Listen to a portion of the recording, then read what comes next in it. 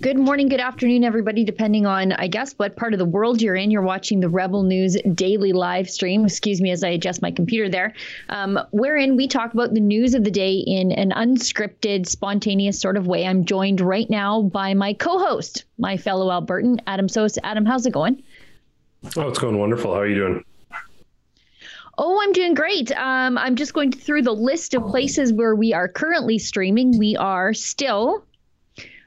much probably to the chagrin of our big tech overlords, still streaming on YouTube, on the censorship platform of YouTube. However, we are also on Odyssey, Rumble, Super U, and Getter, 4 free speech platforms. I wouldn't say they're conservative. I wouldn't say they're not conservative. The best part is they don't care about my politics and I don't care about theirs. And from what I understand, we may also be streaming currently on Twitter. Mr. Producer, correct me if I'm wrong. Okay, and are we on Instagram today too? No. Okay, great. So we're staying away from Instagram. They're particularly censorious. They have YouTube style restrictions on the things you can and can't say. And the reason we're sort of sprinkling around our content like Johnny Appleseed of the internet is because YouTube really is a censorship platform. There are things that we can say on other platforms that we cannot say on YouTube. So if you're watching us on YouTube right now, there will come a time in the show, definitely, 100%, where we cut our YouTube feed and we move exclusively over to those other safer platforms where we can engage in the free and liberal exchange of ideas. For example, one of the things that we cannot do on YouTube is question the advice of a public health officer as though they are the Pope of COVID. There's some sort of religious deity that can never be wrong. We can't question them. There will be no free thought about matters of public health over on YouTube. So, but the good news is, on Odyssey, Rumble, and Super U, if you like the work that we're doing, if you'd like to support us completely willingly, unlike what Justin Trudeau makes you do for the mainstream media or the CBC, that just reach into your pocket and give them money for content creation you'll never watch and that you would never support of your own free will. On Odyssey, you can leave us something called a hyper chat, and Mr. Producer will send it to us in a chat and we will read it on air. Likewise with Rumble, you can leave us a Rumble rant, a paid Rumble rant. We'll read that on air, or a Super U shout. And likewise, those are called Super U shouts, and Mr. Producer will send those to us and we'll read those on air. And it's a great way to support the work we do while also interacting with us, because it's another thing we do that the mainstream media doesn't. Our comment section is open and we actually want your feedback. If you've ever gone to the CBC, more often than not, the comment section is closed because they want your money. They don't want your opinion. And I think that's all the nuts and bolts of the things that we need to get out of the way before we get into the news of the day. Let's talk about this. We hear so often, and it's been particularly difficult backing the blue when you see what cops are doing. And these are not just Ottawa cops, but cops from police forces all across the country who ended up in Ottawa to deal with the quote unquote occupation of Ottawa. You mean Canadian citizens going to their nation's capital to protest nationwide policies? Where else are they supposed to do it? But, cops were trucked in from all over the country and they went there and they engaged in some pretty ugly behavior, both against journalists, but also against peaceful protesters, pummeling them, arresting them, smashing their truck windows in, pepper spraying them, shooting them at point blank range, running over them with horses. I could go on and on and on. And it makes you wonder, where are all the good cops? Well, getting forced out of the police force, actually, either through quietly going away because they can't tolerate how woke the force is becoming. So they just quietly take early retirement, disappear.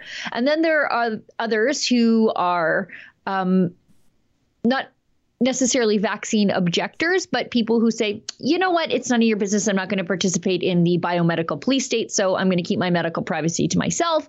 And those people get suspended from the police force. And then there are cops who say, I signed up for the police force because I care so deeply about protecting the civil liberties of my fellow Canadian citizens that I want to wear a uniform to do it.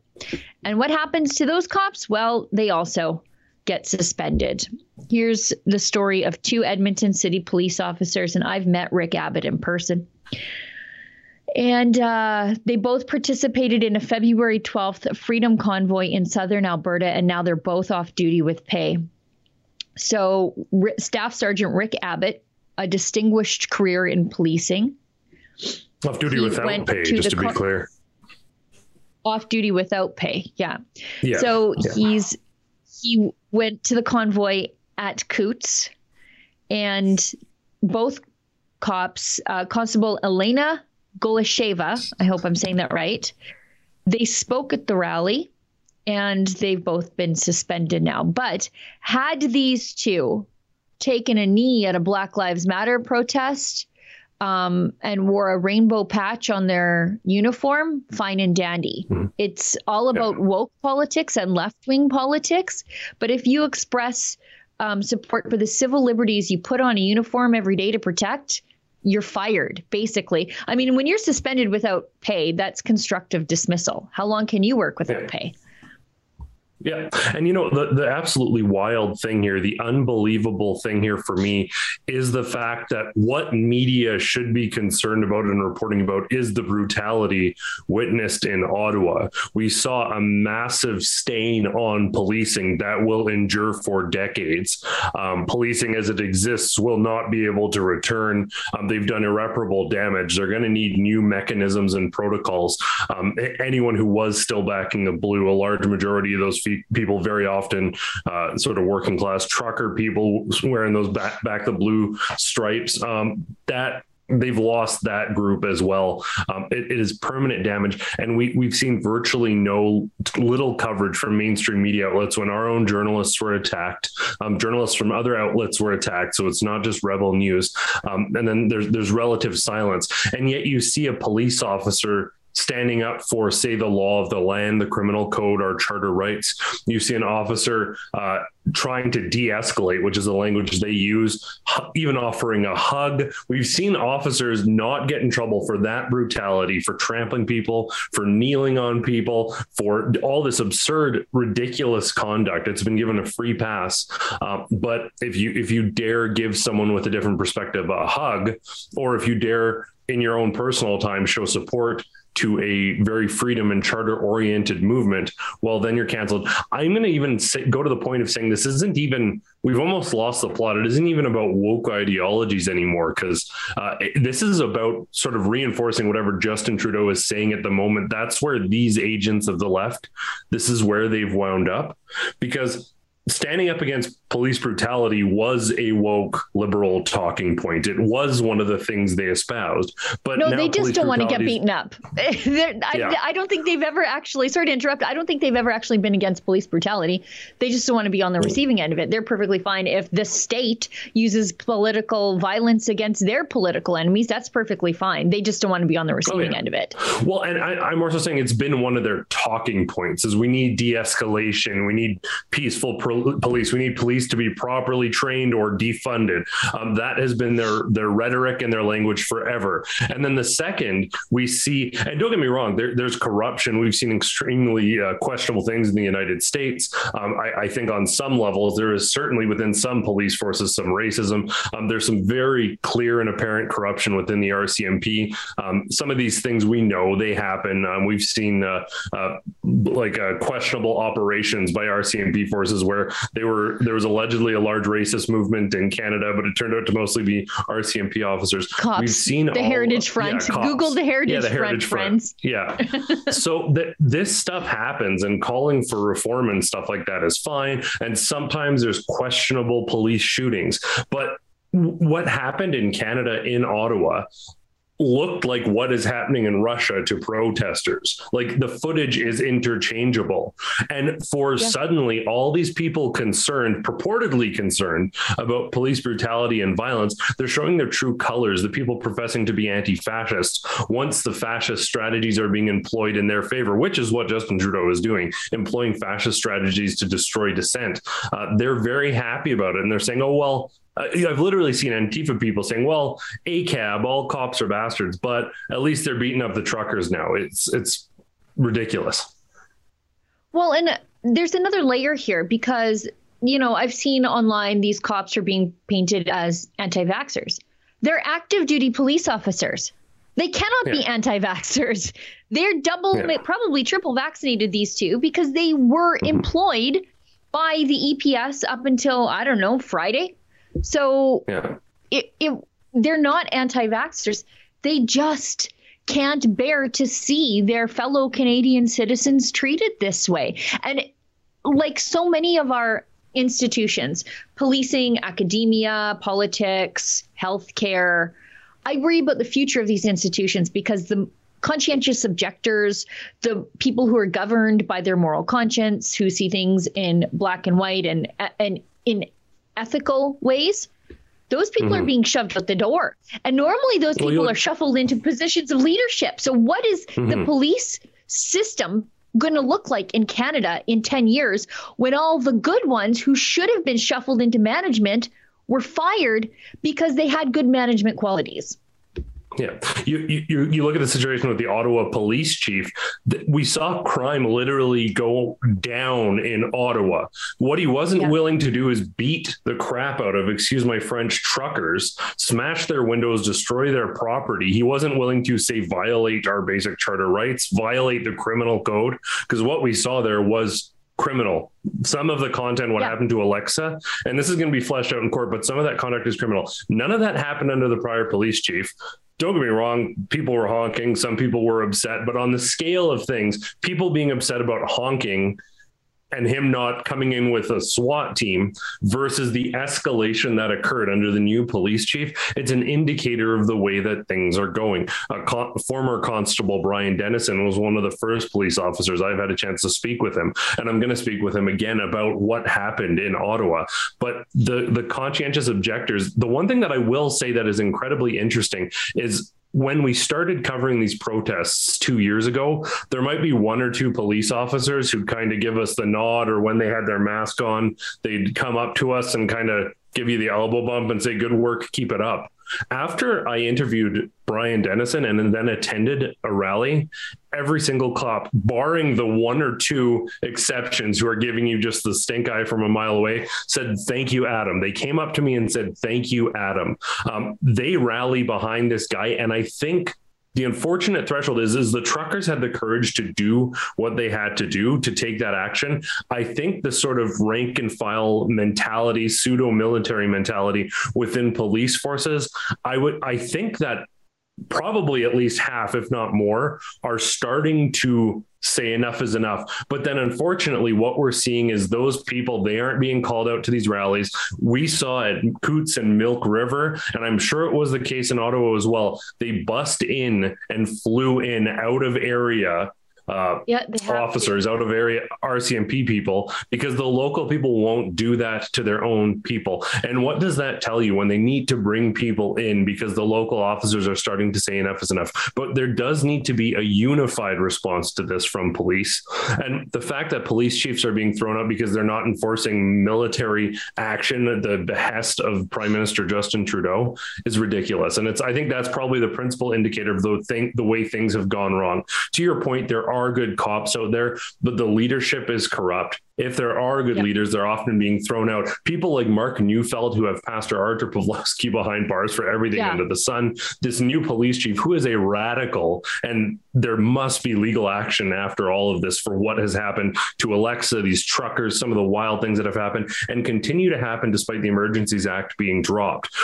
This is extremely troubling, some of the things that we're seeing, and the police are being 100%, as are the courts, weaponized as an ideological wrench, so to speak, to drive these narratives, to drive these ideologies within society. Yeah, that's Ottawa interim police chief Steve Bell. He's the crony who was brought in to do the bidding of the state against the peaceful protesters in Ottawa. And he is currently investigating the hurt feelings of several journalists who were yelled at by Canadian citizens for lying about Canadian citizens. And so he's opened investigations with regard to that and promised that he's going to look into the fact that I guess somebody swore at Evan Solomon. I wish that was the least bad thing that happened to me sometimes when I'm at work, but that's what he's doing. Yeah, he wasn't aware of what happened to Alexa when David Menzies asked him. This viral video that was reported everywhere. It was in the Daily Mail. It was on Fox News. It was everywhere you looked. Alexa being beaten and shot and pepper sprayed. And he's like, I don't know what's going on. Why do major American media outlets know the name of the Ottawa police chief? Like, you really have to screw up. Like Buck Sexton, Hannity, all these people are asking, what's with the police chief? What's going on? Why did he resign? That shouldn't be international news. You really have to mess up for that to be international news. Unreal stuff we're seeing. Now, speaking of made up crimes, the supply of crime did not meet the demand for crime, I guess, in Ottawa to fit their narrative. So now Marco Mendicino, just making things up out of whole cloth in a committee hearing. Why don't we roll that tape?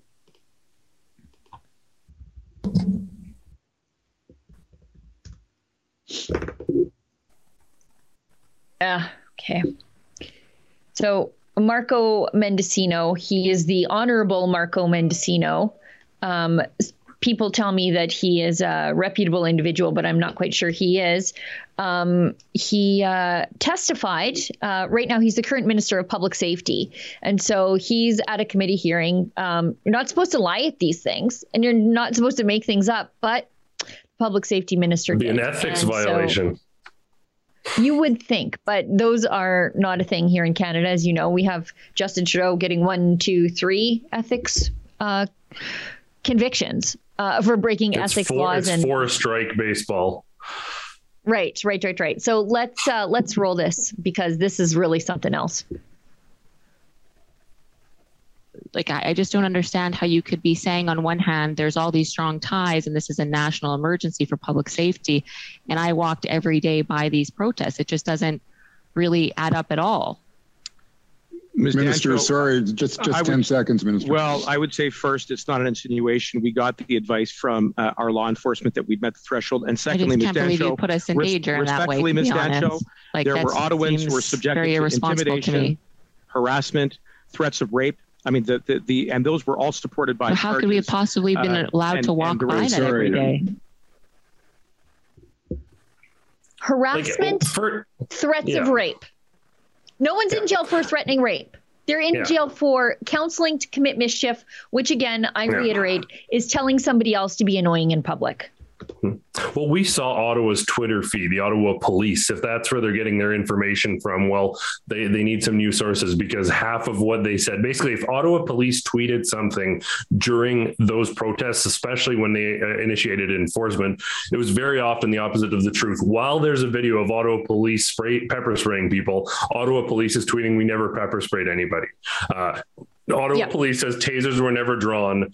Tasers are being dropped by officers. Ottawa Police say we never pointed guns at anybody. And then there's all these videos of them pointing guns at people. Ottawa Police says that someone threw a bicycle at Ottawa Police. Right. Turns out they ran over a lady on a mobility scooter. In almost every instance, every major incident that took place, Ottawa Police, and I can say this, it's not debatable, they either were completely misinformed, in which case this interim chief needs to resign because he's utterly inept, or they were flat out lying. Given the pattern and how many instances we saw where they were saying the literal opposite of what there was footage circulating of, I'm inclined to suspect that it is the latter. These people have clearly never been to these protests. These people have never talked to these truckers.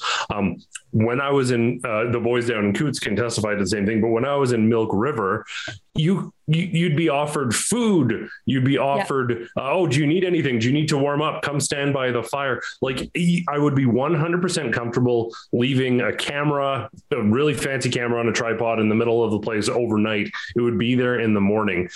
People were cleaning up. You couldn't see litter You couldn't find a piece of garbage anywhere. It's very tidy, very organized, and very respectful. The extent of you've probably seen this new CBC article about how the honking is causing post-traumatic stress. We have to, you know what? Can you show that, Mr. Producer? Because we used to have a shirt that said 1-800 I don't care.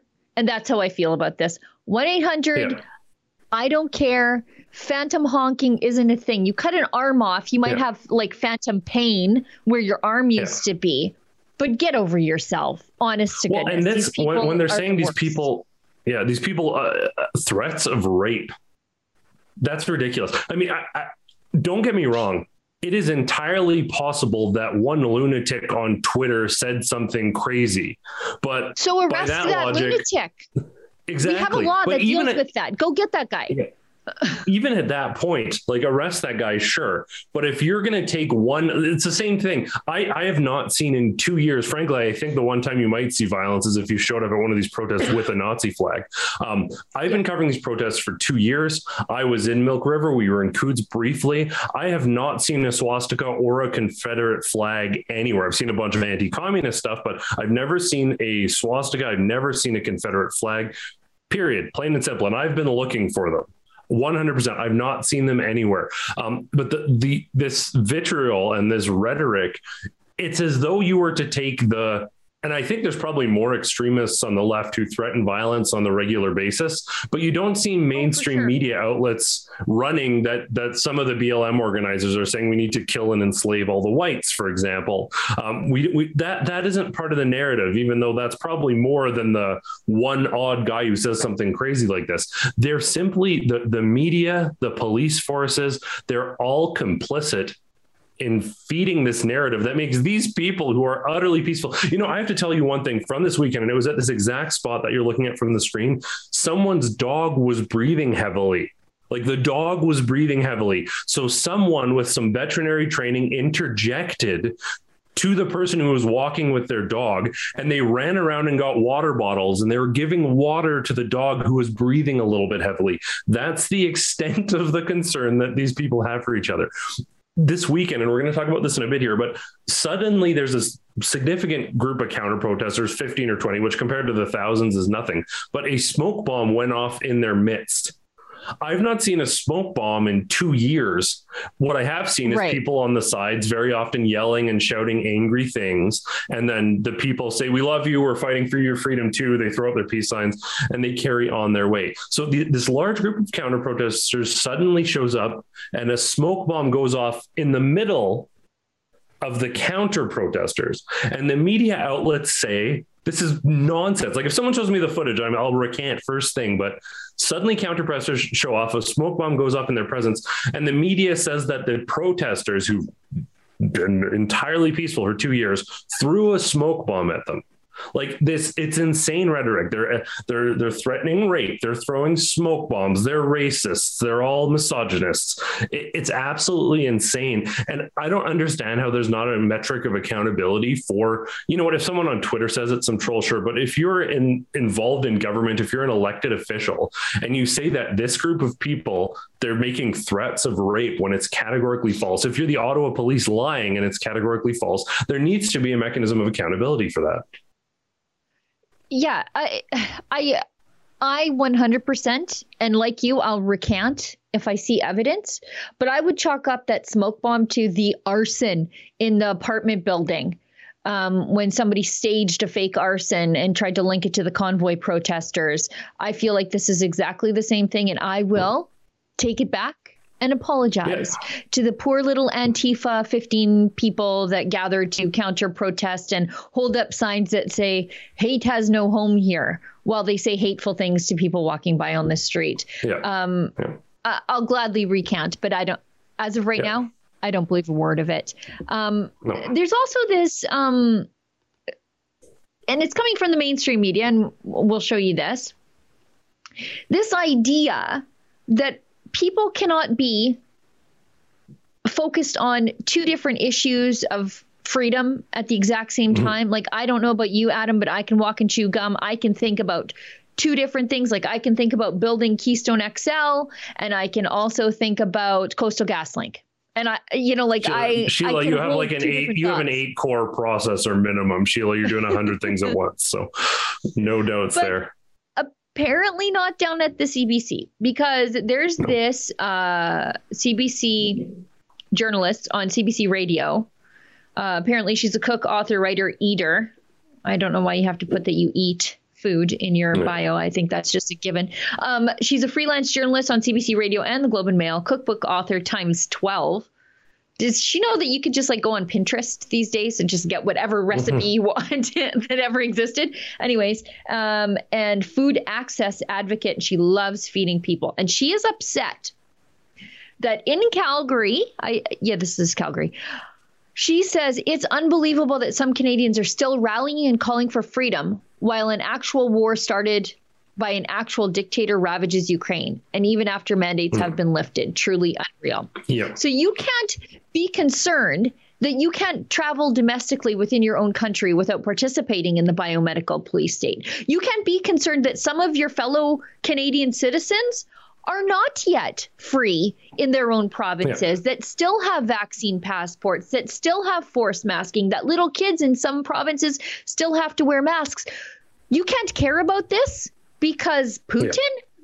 What the hell kind of argument is that you can't hold two ideas at the same time in your head? Is there something wrong with that? Maybe she's not eating enough protein.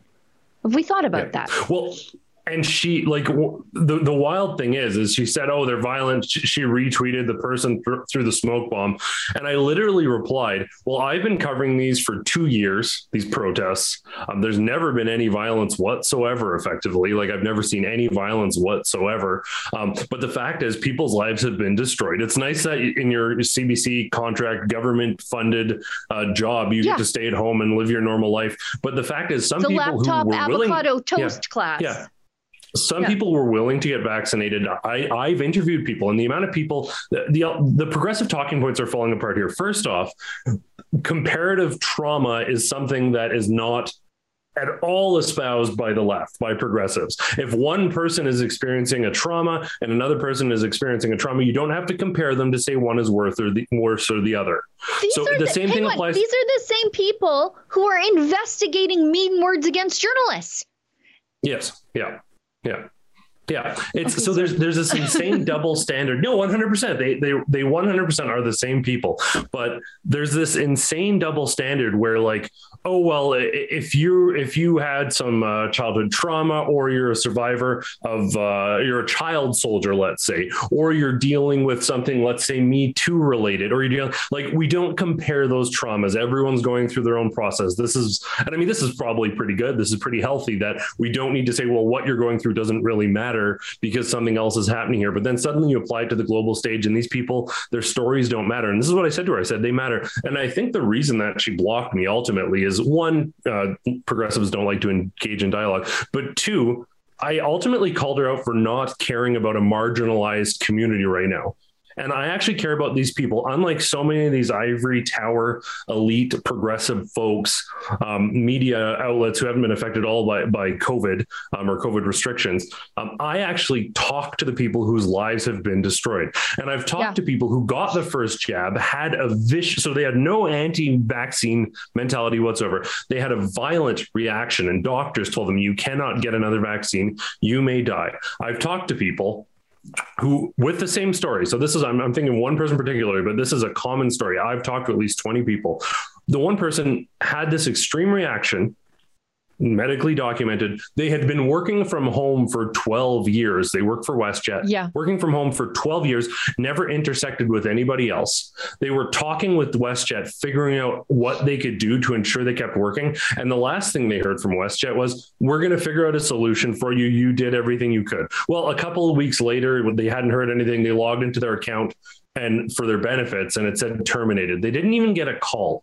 Thousands of people have had that experience, whether for medical or religious reasons. They were unable to be vaccinated, and they have been excluded from society, marginalized categorically. And this isn't some sort of, well, there's an underlying issue or there's some underlying racism. This is overt marginalization of a group by the government actively.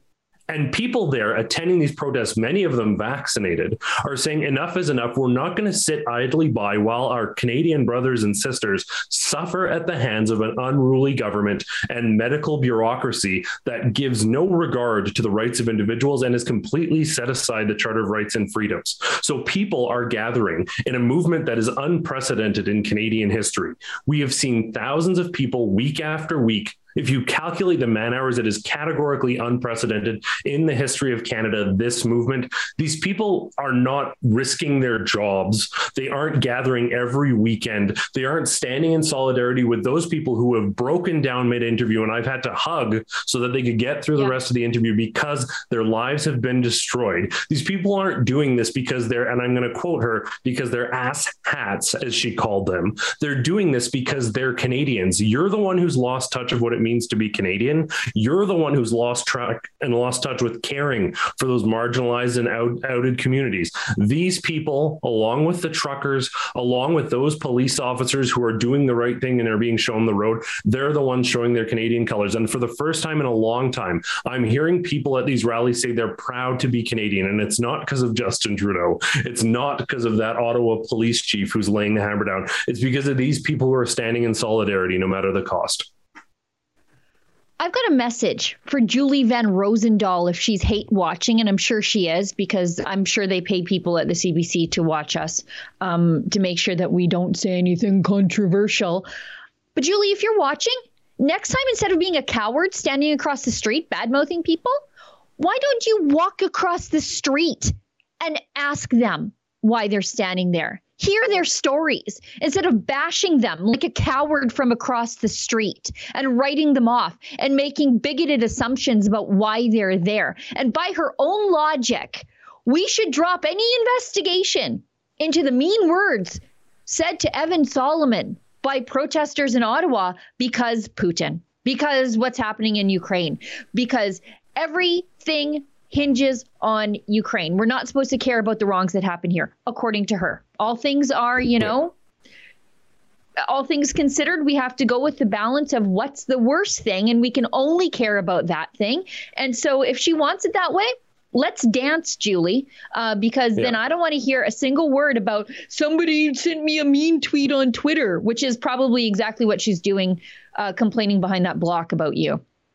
Yeah, well, and it is so sad to see how far these are like, you expect nonsense like this from progressive activists. But lots of these people works for the CBC. You're repeating yourself. So she is a progressive activist. Exactly. But so many people who are meant to be sort of sensible, center-grounded people have become radical militant ideologues, and it is absolutely shocking. The core of this, though, the reason why these people can only focus on one issue, to your point, is because they aren't human beings with feelings on these issues. What they are is marketing firms. They're virtue signaling, and the current issue of the day is their brand. That's what this comes down to. Because if you genuinely were concerned for the people of the Ukraine and for civil liberties in Canada, you'd focus on things at different times, but they would still all weigh heavy on your heart. And this is a time in the world that weighs heavy on the hearts of many. But I think for these people, I don't think issues weigh too heavily on their heart for many of them, because all they're doing is, what's the latest thing that I'm supposed to be commenting on? You can go back, and I can mark this. Look at some of these ongoing persistent voices and see if they ever have an original thought that isn't what Justin Trudeau is telling them to say. These people, when Justin Trudeau was ranting about mandates, it was all mandates. Now Justin Trudeau's talking about the Ukraine. All they talk about is the Ukraine. These people stopped talking about COVID the second Justin Trudeau did. They were manic about it while Justin Trudeau was talking about it. A day later, we only talk about this because this is what Justin Trudeau is talking about. They don't care about these issues. They care about looking like they care about the current issue of the day. I don't doubt that they see, instead of creating the news that's trending, they go look at what's trending and then they comment on it.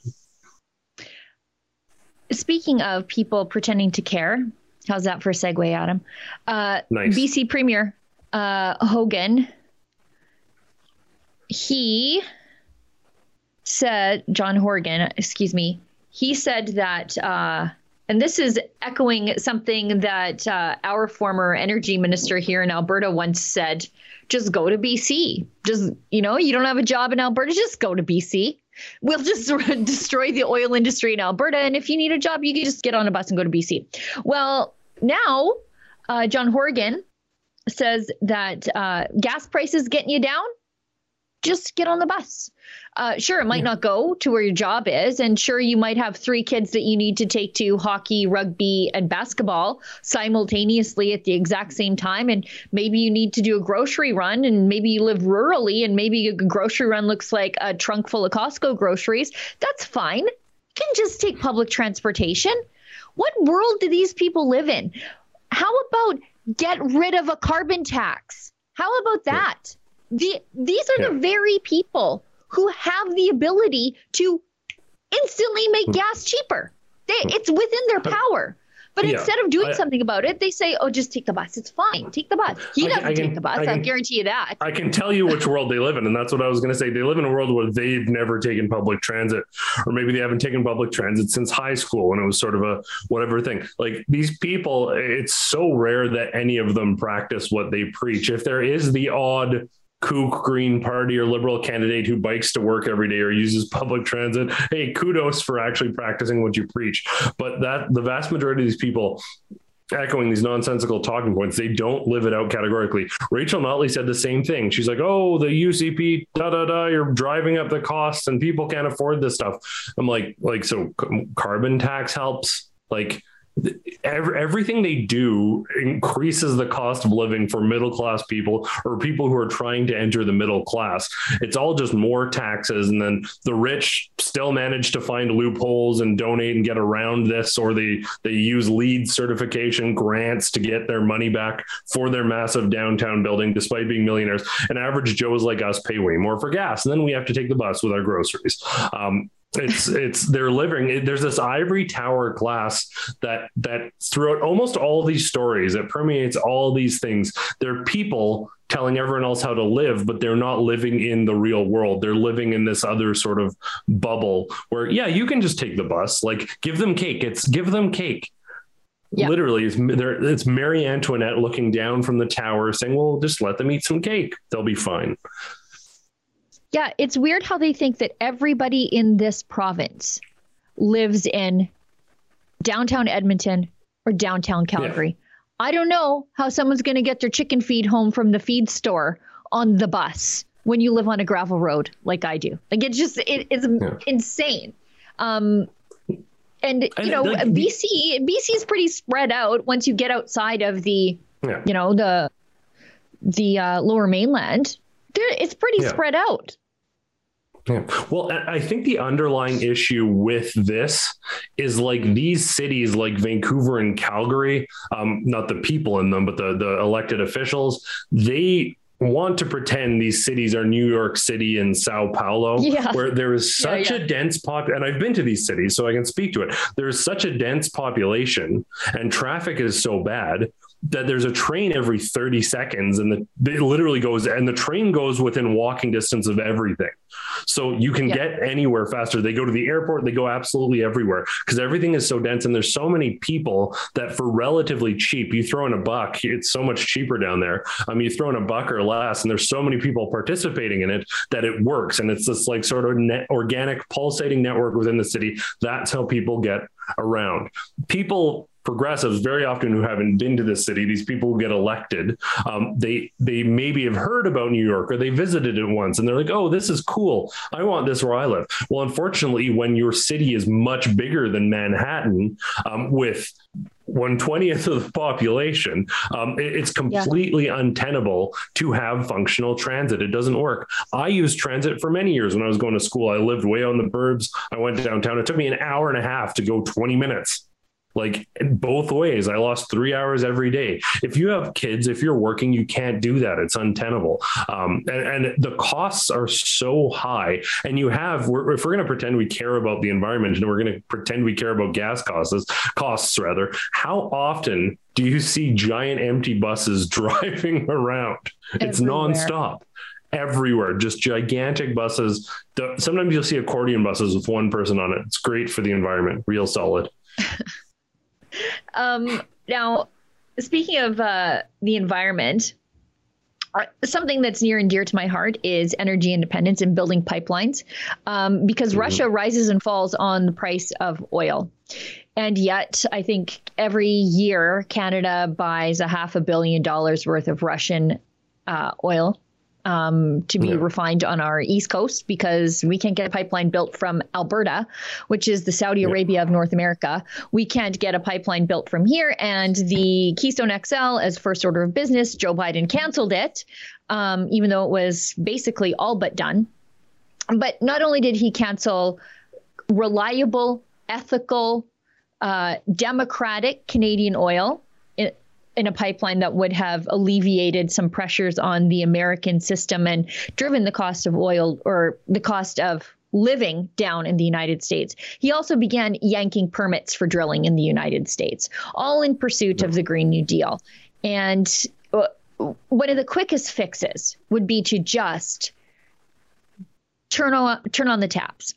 Just open up drilling, flood the market, create American jobs, and starve Putin's war machine of the funds that it needs to do what it's doing, if that is the end goal. But we have spokesperson Jen Psaki telling us what they plan to do when somebody asked her, hey, you know that pipeline from Alberta that's just like basically done? You just have a little this much left to do and we could just do it. And you guys would have reliable oil that isn't Russian, because actually, I think I saw today, it was like 700,000, I think, around that, barrels of oil per day the United States gets from Russia. Now, Keystone XL, 830,000 barrels of oil from Alberta. We could fill it every day, every single day, all day long. It would completely offset Russian oil, but she's got another solution. Let's roll that. On oil leases, what this actually justifies, in President Biden's view, is the fact that we need to reduce our dependence on foreign oil, on oil in general, and we need to look at other ways of having energy in our country and others. One of the interesting things, George, we've seen over the last week or so is that a number of European countries are recognizing they need to reduce their own reliance on Russian oil. On oil leases, what this actually justifies... you keep the question is effectively, you keep giving money to Putin's war machine, and her response is, well, like, we need to go green. Like the cognitive going dissonance, green is how. Sorry, go ahead, please. No. Just the cognitive dissonance of Biden's principal concerns right now are the war in Ukraine, supply demand issues, and gas prices. You just put the little bit of pipe in, and almost all of your, like, the heaviest sanction you can impose is just being like, we're buying Canadian oil instead because it's ethical. But this underlying, and it's no longer conspiratorial, but the World Economic Forum stuff, the George Soros stuff, Trudeau, what makes sense for Canada, what makes sense for Canadian jobs is to get a pipeline. We need oil. Ontario uses a ton of oil. They need it from somewhere. Piping it out from Alberta is the logical solution. They won't do it. Biden's principal issues would all be resolved by piping oil down. They won't do it. They continue to buy Saudi and Russian oil when the pipeline is right here, and it would resolve all of these problems. It's completely irrational, and it is categorically ideologically driven. It's like being like a low-level employee, and you know there's a better way to do something, but your boss just said you can't do that one thing. You can do anything you want. It can be irrational, but you can't do this one thing, even though it's the best solution. That's what they've been told by their bosses. Well, and pursuing more green energy is exactly how you got in this mess in the first place. Germany, I think, gets 40% of their natural gas from Russia's Gazprom, which enriches the Russian war machine. And that's why, when they kicked Russia off the SWIFT payment system, the monetary exchange, they didn't put fossil fuels like gas and oil into that because it would be catastrophic to Germany, because Germany said we need to go green, so we're stopping coal. But Germany also needs to fuel its economy and heat homes. So where are they going to get their energy from? certainly not from wind turbines, certainly not from solar panels. They had to get natural gas, and they could get it from Russia. And so this pursuing green energy is exactly what gave Russia the power to do what they're doing now. And so what does the Biden administration say? You know what? We need to do more of that. These are the dumbest people that have ever run the free world ever. And I'm including Jimmy Carter in that assessment. And like her response, like she's the like media response person, and she defers to broken, nonsensical talking points worse than Justin Trudeau does. Like that response is categorically embarrassing. And it's not only that she could have very easily said in ambiguous terms, like, but they're so ideologically driven. She could have said in very ambiguous terms, like, we are exploring alternative possibilities, and we absolutely no longer want to fund Russia's war machine, but we are facing supply demand. She could have said some ambiguous political speak like that and kind of moved on. But no, she had to get in that, well, we need solar panels to defeat Putin. Talking point, which is just absolute nonsense and doesn't do anything to alleviate this. Ultimately, the other thing too is so many of the sanctions, obviously they're hurting Putin. Obviously, they're hurting Russia. Some would argue that they're pushing Russia to become more extreme because with the pushback they're experiencing in the Ukraine, they thought this would be over overnight. That's not the case. They're now being devastated financially. Some are arguing they're being radicalized. But the fact is, none of these sanctions, they all go to undermine the economic situation, but none of them directly help the people of the Ukraine who are suffering. There are arbitrary sanctions against a class of Russian citizens, but they don't do anything to interfere with the front lines other than make a point and impose some financial sanctions on Russia. But they don't do anything right on that front line. Yeah. Now, we do have a petition that we will eventually deliver to the American consulate in Calgary, in the heart of oil and gas country, at buildkeystoneXL.com. It's a real simple fix. It'll offset every single barrel of Russian oil that comes into the United States by finishing that one very nearly complete pipeline. It will create American jobs, it will create Canadian jobs, and it will benefit the safety and security of the free world. And yet they're hung up on solar panels. But anyway, if you want to sign that petition, just go to buildkeystoneXL.com, and myself, or maybe Adam, we'll mosey on down to the American consulate and hand deliver your signatures to the American consulate there to send the American administration a message. Right there. 10,000 signatures. Let's get to that 15,000 right away. If everyone on stream who hasn't already signed that petition goes and signs right now, we're on all these platforms. Share it with a friend. We can get a ton of signatures on there. If we could get 100,000 signatures, that would be incredible. So go sign that right away, folks. Least you can do. Yeah. I mean, if you care about Ukraine, sign it. If you don't care about Ukraine, but you care about energy security, sign it. If you care about American jobs, sign it. If you care about Canadian jobs, sign it. If you care about the safety and security of the free world, if you do, sign it for spite. I do a lot of things for spite. Just sign it for spite.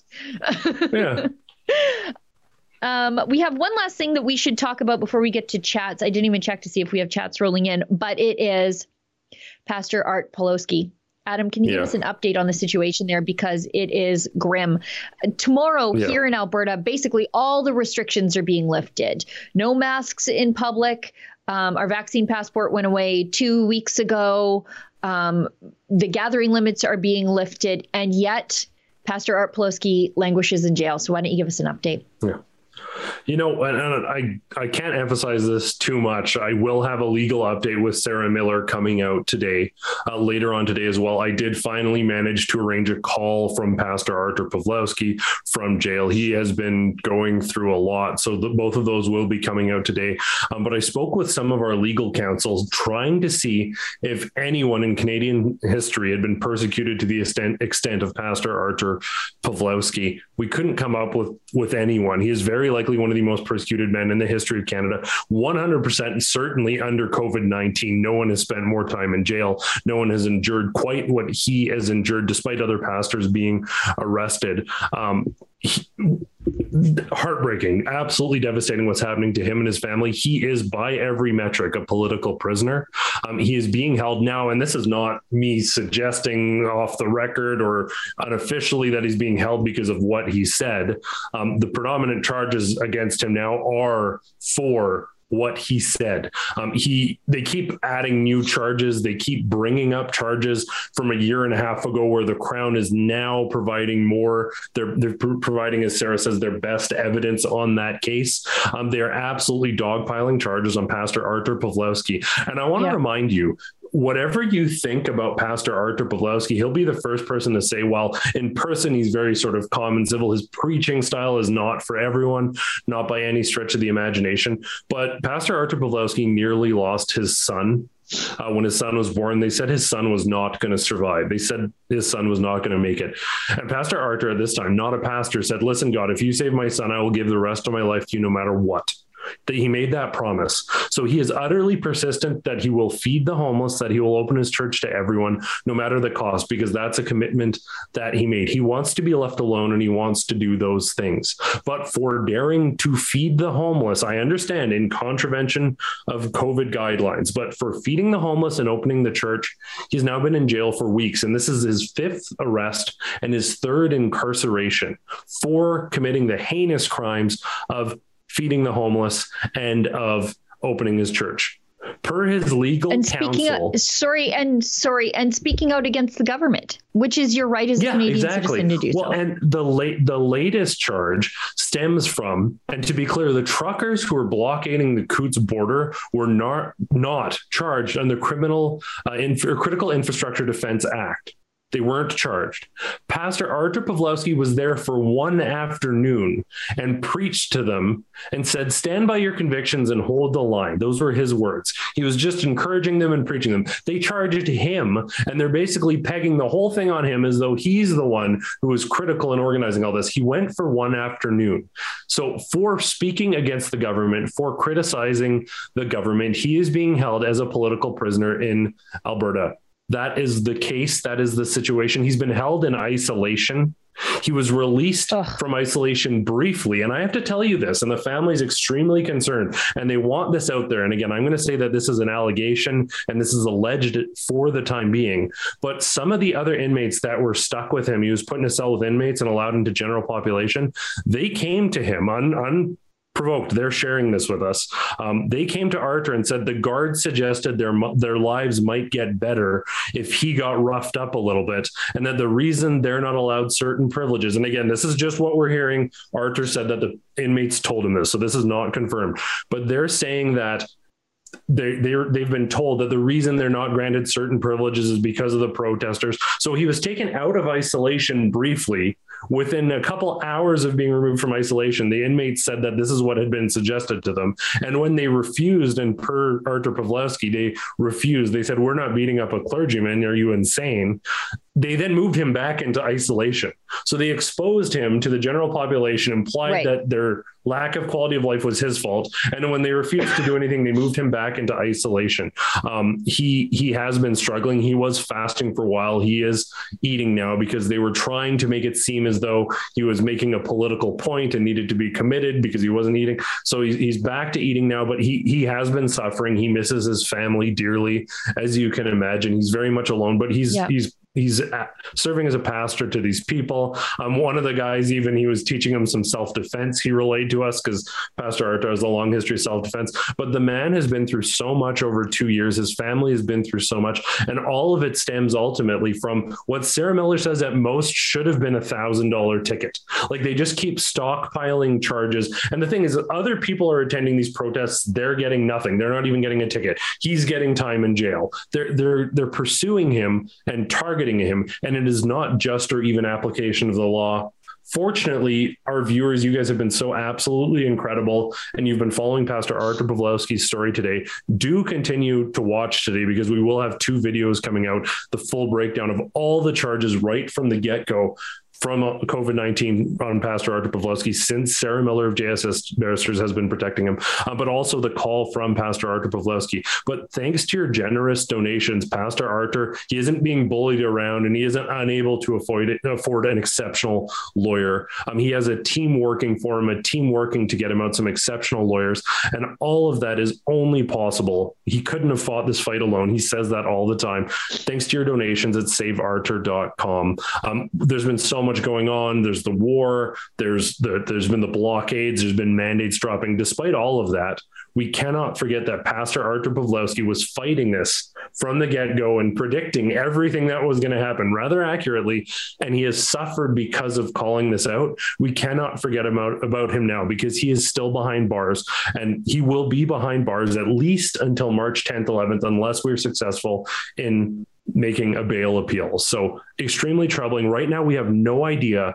He's locked behind bars indefinitely. So go to saveartur.com, make a donation. You do get a tax receipt if you make a donation at saveartur.com. All those funds go to the Democracy Fund and are used to hire his lawyers. So go to saveartur.com and let Artur know you're standing in solidarity with him. Now, it's not just our Canadian viewers who are standing in solidarity with Pastor Art. Our friend Yankee Pollock was at CPAC in Florida over the weekend, just working his butt off. And he ran into Senator Josh Hawley, who has previously written a letter saying, hey, maybe we should consider putting Canada on a religious freedom watch list alongside Iraq and some of the more authoritarian regimes of the world like China. Because at the time we had Pastor Art in jail, we had Tim Stevens in jail, we had James Coates in jail, we had churches closed in they did close a church in Saskatchewan, Full Gospel Outreach. They closed churches in Ontario, attacked churches in Manitoba, did like a check stop style attack on some churches in the Maritimes. Also, there are just pastors everywhere that were ending up in jail when they refused to close their churches. Sorry, go ahead. Also, and just to your point, this will feed into your point, this is just on the after notes. The eve of all of this was dozens of churches burnt down and dozens more vandalized. So the overall sentiment of Canada, and the Prime Minister saying it's understandable, or he understands why people burnt down churches. So this is an extension of that existing categorical persecution against Christian churches that's taking place in the country. And it was followed up by the targeted persecution of pastors. But sorry, carry on. Right. And I don't want to forget Pastor Phil Hutchins. I from his tabernacle. I really didn't want to forget him on the list because he did spend 7 days in jail, or almost 7 days in jail in New Brunswick. Now, but Yankee hustled. He put a wiggle in it, and he caught up to Josh Hawley, and he asked him a question about Pastor Art back in jail. Let's roll it. A few months ago, you came out about Canada arresting pastors. Pastor Artur Pawlowski has been in jail for 2 weeks now again. Is there anything you think we could call Canada out on that? I know you did a letter about that in the past. Yeah, I think one of the things is that the Canada needs to. The United States keeps a designation of folks who are religious liberty violators. Nations that are religious liberty violators. I've called for Canada to be put on that list, and I think that we need to consider all of the options that are available for that. I'm going to go in here. Yeah, of course. Yeah, I will. Yeah, you know. Do you know what? We got to come. We have it coming. We deserve to be on that list. We do. Yeah, we do. I can't think of them locking up pastors like this in Hong Kong. I really can't. No. Well, and the fact of the matter is, like Jason Kenney, even being echoed by the CBC chefs, television chefs, whatever they are, they're like, oh, everything is opened and we're the freedom champions and look at us go. I'm like, let Pastor Artur Pawlowski go. There's this mentality, and it's so sad to see that the judicial process has fallen so far. There is a categorical bias. The fact Tyler Shandro was appointed the justice minister is insane. But that's a these disgrace. people, It's a disgrace, a categorical disgrace. And I do have a comment coming from Pastor Artur Pawlowski on that as well. But their conduct is categorically disgraceful. And they have been persecuting Pastor Artur Pawlowski. Just if you hate Pastor Artur, if you're one of the hate viewers who are watching this, just stop for a second and objectively think about what he actually did. Just stop and think about the actual actions of Pastor Artur Pawlowski and ask yourself, should he be the most persecuted man throughout COVID-19 and certainly potentially throughout Canadian history as an individual for feeding the homeless and opening his church to people in need? This is ridiculous. Jason Kenney and these other people don't get to pretend like everything's honky-dory. Like we said, people have not got their jobs back. People's lives have been ruined. And Pastor Artur Pawlowski still sits behind bars. This thing is far from done and over with just because the majority of the restrictions are being dropped coming up this week. It's not done. No. And you said honky-dory, but we can't honk in this country. We're not allowed to honk. We can't honk in Edmonton. They're giving out tickets. Honky dory is a white supremacist thing because there's an H. I forgot. Sorry. Right. No H words. No words that start with H. Words. Yeah. Okay, let's get to some of these chats because we've got a few rolling in, and we are already at 11 here in the West. John T. Singus gives us $1. Before my father died in December 2020, he used to get physically ill and gag when Teresa Tam, would appear on TV. Sometimes I think that her face caused him more discomfort than his cancer. Harper will always be my PM. That's harsh. Anyway, $5. I'm not for everyone either. Gives us $5. I wonder how much Tam invested in mask and vax shares. I don't know. I don't think she's got a conflict of interest there. However, I do know that the federal government is heavily invested in a huge vaccine buy-in. Princess JT is all vocal on Russia, but I would bet money that if China hit Taiwan, JT would be silent, telling everyone not to criticize Xi. You know, that's a great point. We didn't hear a lot about the treatment of Hong Kong from the federal government when China just walked in and took it and crushed, the tradition of freedom and democracy they had there. We didn't hear a ton about it. And it's interesting to see the difference between what's happening now with Ukraine. And don't get me wrong, Canada we're the third largest place where people are of Ukrainian descent outside of Ukraine and Russia. The next place is Canada. So I get the ties, why people would support Ukraine. And I myself, I'm anti-invasion, which is why I was anti what happened to Hong Kong. But we didn't hear a lot from the feds on that, did we?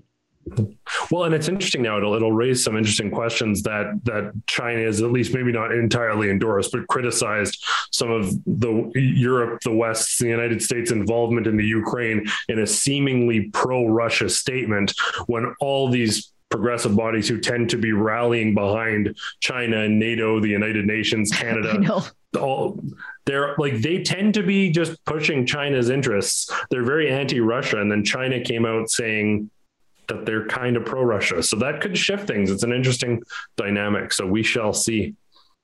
It reminds me of that meme where that cartoon guy's going to push 2 buttons. And it's like, am I 100%. Mad because China took Hong Kong? Am I mad because Russia took Ukraine? And it's liberals can't choose, can they? Yeah.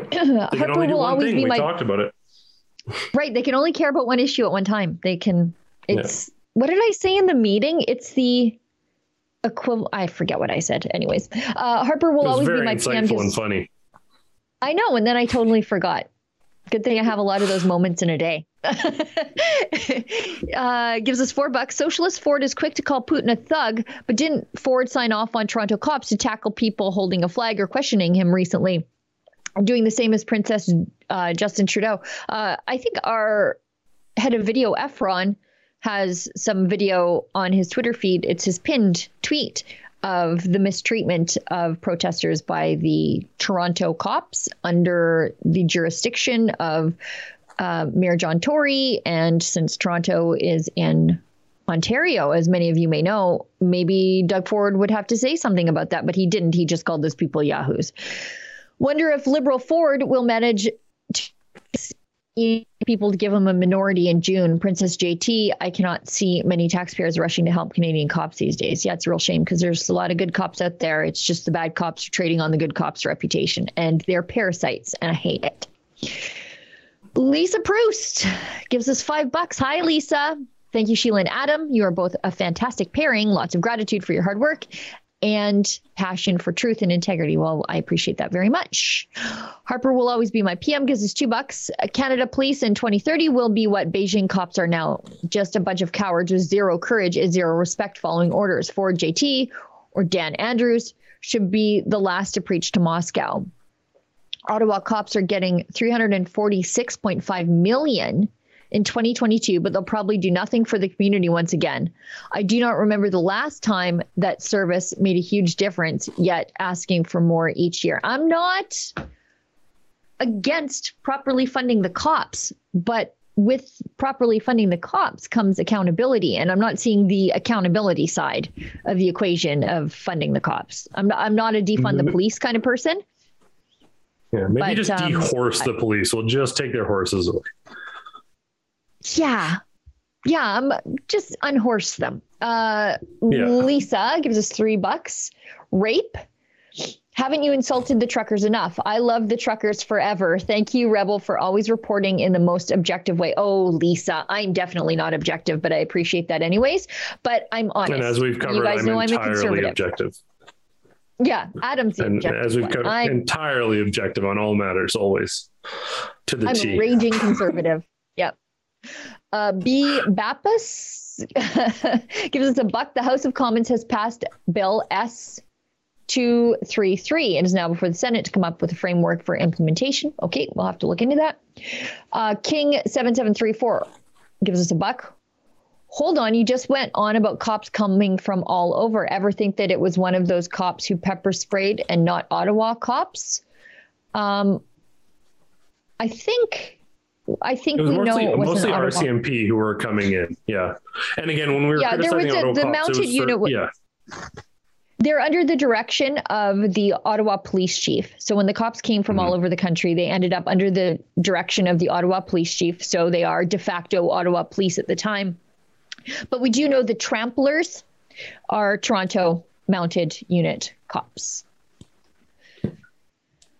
Okay, Harper will always be my PM, gives us $1. I was talking to my mate about his weekend with the NYPD and calls he did in 3 nights. He joked that most Canadian cops are probably too scared to spend time with the New York PD as they act tough on unarmed truckers. Lisa says, Sheila, what do you have against avocado toast? I don't have anything against avocado toast. Actually, I really like avocados, and I plan to eat them all before I start Lent because I have 2 bags of them upstairs, and I fast for Lent, so I got to get all the bacon and avocado out of the house before it causes me undue temptation. You're invited to my home for one with pink champagne anytime. It's delicious. I just think the people who pay too much money to smear an oily vegetable, or maybe it's a fruit, on toast have no right lecturing people who wear coveralls for a living about freedom. That's all. And what it means to live your life and work hard and be left alone. Enmark gives us $1. I've seen the anti-protests set off the smoke bombs. I was 12 feet away from it on Saturday. Shout out to AD. Well, there you go. Yeah. Very good. I'm not surprised. That was our immediate thought because we were at the back of the march and we saw smoke go off to the side of the march. And our immediate thought, I was with Sid, and we're like, well, what did someone do to the march? The thought never even crossed our heads that someone in the march did this. It's who did this. Yeah. B. Bappas gives us $1. Saskatoon City Council is openly refusing to lift mandates and restrictions. You know what? Edmonton City Council has agreed to the same thing. They're not lifting the mask mandate. I'm not altogether clear why. I guess they set their own target for what daily coronavirus infections have to be. So I guess all the bedroom communities and suburbs, thank you for your business, because that's where it's all going to go. And so if I were an Edmonton business owner, I would be raising holy hell about this, because all of your staff and customers, you're going to have people who want to work in the bedroom communities, and there are a ton of them in the Edmonton area, and people are going to do their shopping there. Like when Edmonton and Sherwood Park are they're divided by a highway. Tell me how that's science. But you could just go across the highway and live your life free. But Amarjeet Sohi, the mayor of Edmonton, is Justin Trudeau's former natural resources minister, can get a pipeline bill if his life depended on it. And now he's doing Trudeau's bidding by reinforcing the COVID lockdown that Trudeau refuses to let go of. Wasn't there like a component to the reopening process that municipalities couldn't overrule? Like within law, I think it's called paramount. Like the larger health jurisdiction has say over that. I thought they implemented something where the cities, which is why GOT Gondek sort of reluctantly went along, tried to have a vote anyways. But I thought that there was some safeguard in place against that. What I do know is the moral of the story, I think, for a lot of people over the course of the pandemic has been that your municipal council counts. We should be actively involved in making sure that there are normal people running your town, because it ended up being a patchwork quilt of restrictions all the time. And it didn't really follow any sort of rhyme or reason. I don't want to say science because that'll get us kicked off on YouTube and we're still there. But it didn't follow any rhyme or reason. So it was like one road would be on one side, one sort of form of restriction, and over there it was completely different. And it was because some municipalities were more sane than, well, Edmonton, I guess. And so as conservatives, if you want to be free, you got to get involved on politics at the local level. I know it's easy to focus on the big pictures of, provincial and federal, but really those municipal politicians, those have been the ones controlling your life for 2 years. Well, and I think progressive activists recognize that people aren't as engaged on a municipal level. So they're pushing and spending hard in those municipal areas. And that's why you can see an entirely conservative province where they're largely conservative province where the two city hubs have extremely progressive mayors. It's because they launched concerted efforts within those areas to garner that power. So good point, Sheila. Get involved on that level as well. Thank you. Harper will always be my PM, gives us $1, makes an excellent point. Wonder how many people that CBC Julie helped to feed. I'm guessing 0, as she claims to love feeding people. Doubt she ever ran a street kitchen like Art and David do. Yeah, I bet Art and David's food's better too. AMT60 gives us $1. Doctors are lying about vax exemptions. I know someone who got the first jab because of a work mandate, and the doctor initially said his medical problems were from the vax. Doctors refused to write an exemption. Doctors are being bullied all over the place by their governing bodies. They're threatened with having their careers ruined. So there's that too. Annalisa 1964 gives us $10. I know I say this all the time. Now, Annalisa is a true believer, actually. Big David Menzies fan. Big David Menzies fan. She says, I know I say this all the time, but I love the Rebel. I'm happy I'm home today where my internet works and I can watch the show and give a donation. Keep up the awesome work. Well, thanks so much. Slaves to the New Age gives us $1. I was at the protest in Calgary on Saturday, and it was the counter protesters that lit the smoke bomb. I had the footage of it on my phone. The smoke made me sick. If you have that, can you send that to me? Yeah. Adam at rebelnews.com. Adam at rebelnews.com. Send it to Adam. Let's debunk this. Yeah. Harper will always be my PM. Gives us $1. What's happening in Ukraine is unfortunate but not surprising, as the U.S. and Canada are just weak. Leaders list jokes in their current state. Can't see Putin seeing Joe or Justin as a threat to get in his way. That's exactly why he did it. That's why he took Crimea in 2014 when Joe Biden was VP. That's why, China's already looking at Taiwan with lust in its eyes, because, there's no peace through power this time around. Tack Jibe sends us $5. I don't see a chat, but that's great. Harper will always be my PM, gives us $1. Wonder what side commission Joey or Justin get from buying oil from Dubai or Russia. Lots of donations coming into that Trudeau Foundation. Yeah. Unrelated, of course. Cat BRBA gives us $50. That's very generous. Take down the Trudies and Trudy diaper wipers. Yeah. B Bappas gives us $1. Don't worry about the cost of avocados, a semi-tropical fruit. I grow my own. That's when people are really going to start to care about the supply chain, is when the people who love their avocado and toast have to pay $10 for an avocado. And then because they take a bus, they don't care. But eventually, it's going to hit them. And eventually, they're going to be mugged by reality. Here's hoping.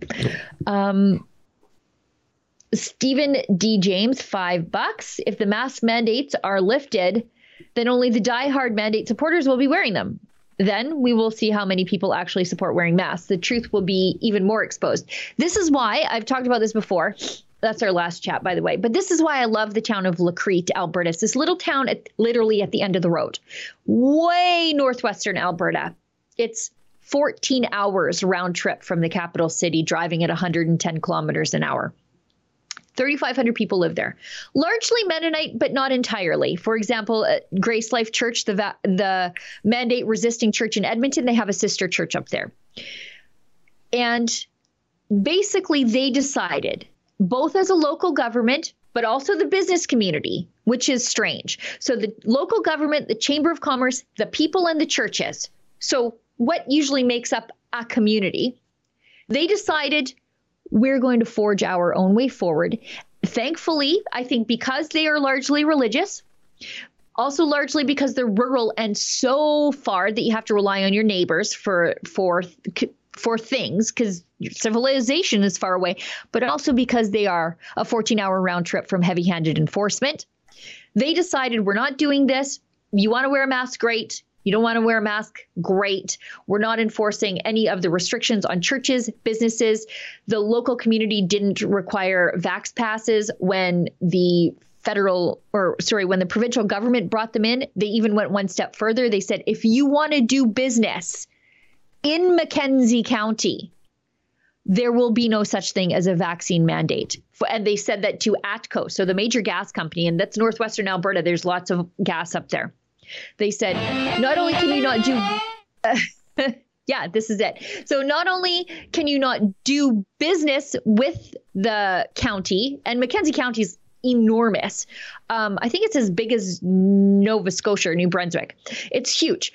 They said you can't not just do business with the local government. You can't do business within the bounds of everything that we're in charge of. Vaccine uptake there was only 35%. Why? Because that's what vaccine uptake looks like without coercion from the government, without being able to go about your everyday life, go for dinner, go to the gym, go play sports, go to work. They took all of that out, and that's what vaccine uptake would really mean without coercion. So that's why we must love, cherish, and protect Lacrete at all costs. They are the control group for the entire country. I think we're all caught up now. Should we wrap up the show, Adam? No, I'll just sit here for a while. Let's just sit here and stare at each other. No, that's a good note. You know, the one last thing I will say is, over the past couple of months, when you go somewhere, you don't have a mask on, people are smiling at each other. I've seen people whose workplace forces them to be masked up, wear the face guard, everything like that. The amount of those people that say it's nice to see your face or it's nice to see your smile, that's far more indicative of the real world. Like we've talked about throughout this entire stream, there's the ivory tower people, and then there's the vast majority just trying to live their lives. And we're happy to tell the other side of the story on behalf of those folks. Yeah, as long as the mainstream media remains terrible, we will always have a job. And I wonder if they'll ever figure that out. Anyway, I want to thank Adam very much for joining me on the stream today. I want to thank Mr. Producer and the rest of the team back in Toronto, all the people who worked behind the scenes to put the show out. I want to thank everybody who tuned in on all those platforms. Boy, there was a lot. YouTube, Odyssey, Rumble, Super U, Getter, Twitter, but not Instagram, because no thanks. And I want to thank everybody who pitched in to make a donation to help us do the independent journalism that we do. We couldn't do it without your support. It's me. I'm on the show tomorrow, and David is on the show tomorrow, back here at the same time in the same place. We'll see everybody tomorrow, hopefully. And as David Menzies always says, stay sane.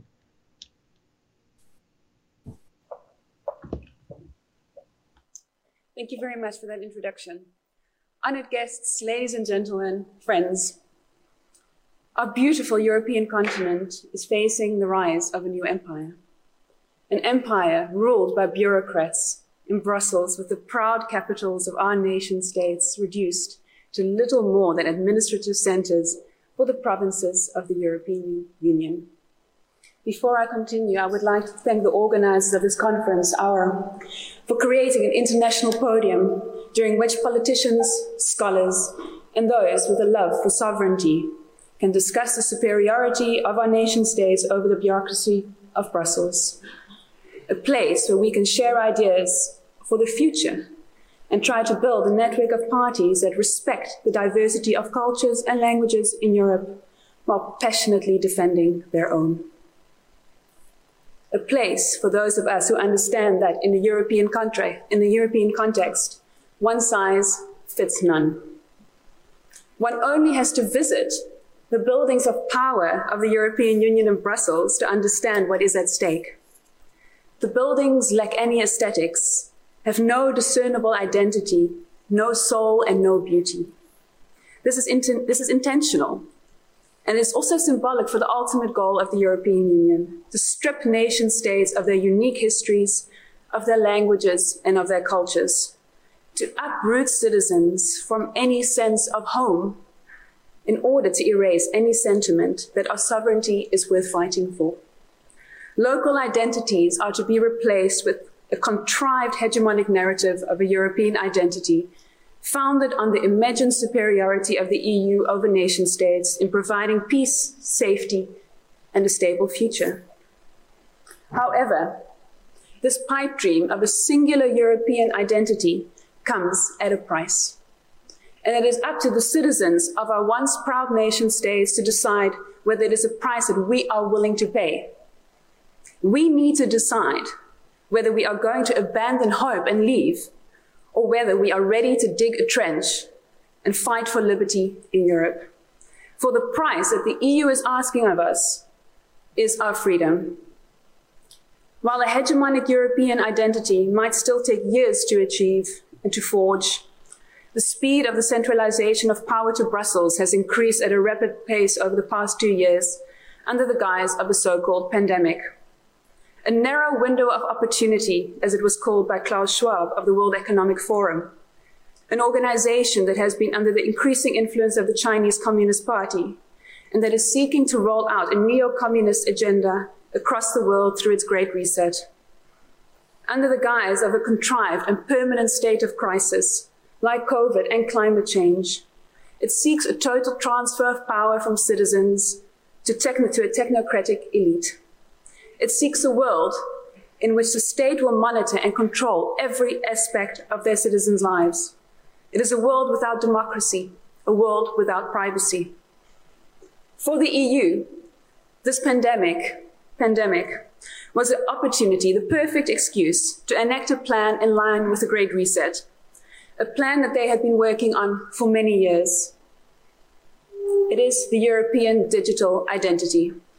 A step towards superseding the national governments in defending the interests of citizens into a European whole.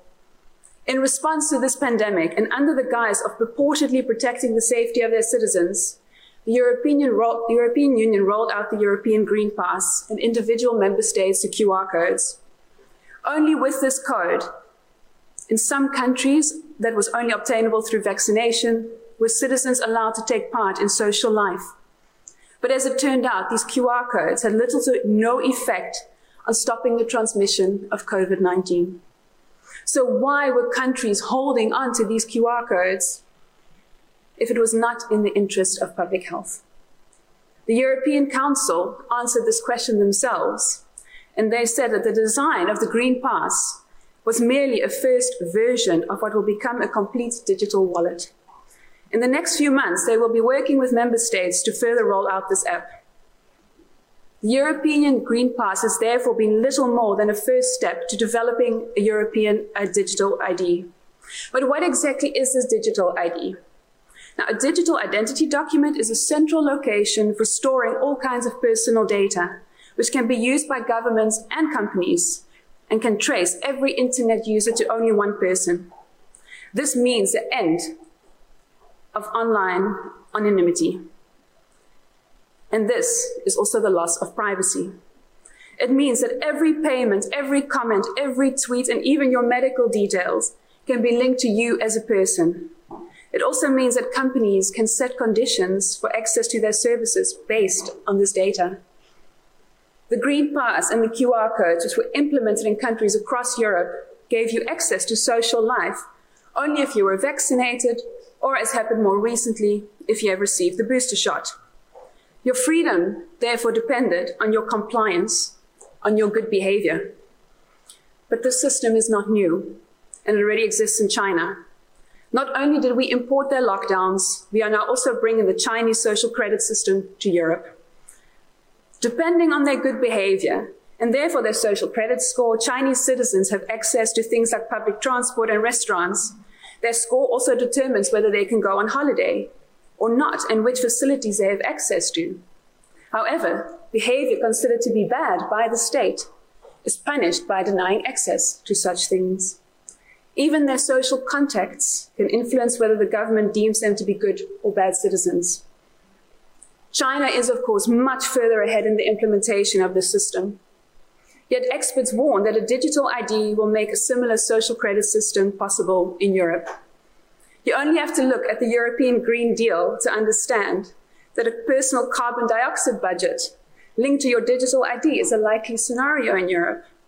It will decide whether you can still buy meat or how far you can travel by plane or by car, depending on how much of your budget you have left.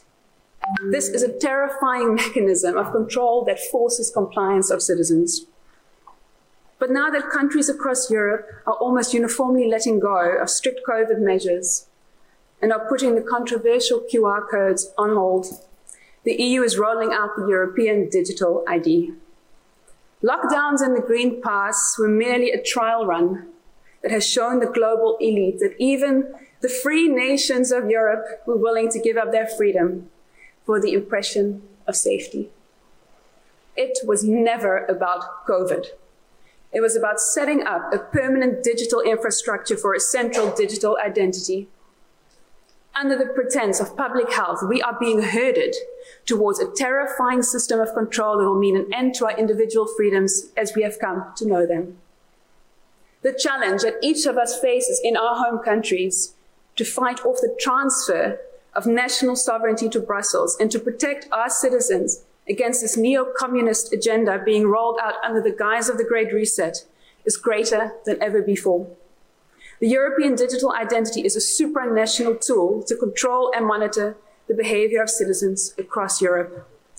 What we are currently seeing in Canada, with the freezing of bank accounts of those protesting or sympathetic towards the protests against the inhumane COVID measures implemented by the regime of Justin Trudeau, will also happen in Europe if we don't take a stand.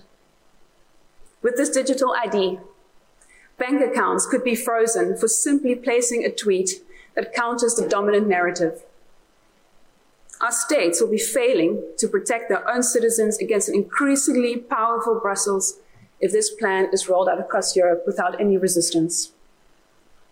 Honored guests, we all have different interests and priorities, that much is clear. Yet we all have a love for freedom, the freedom to pursue our own interests as sovereign nation states.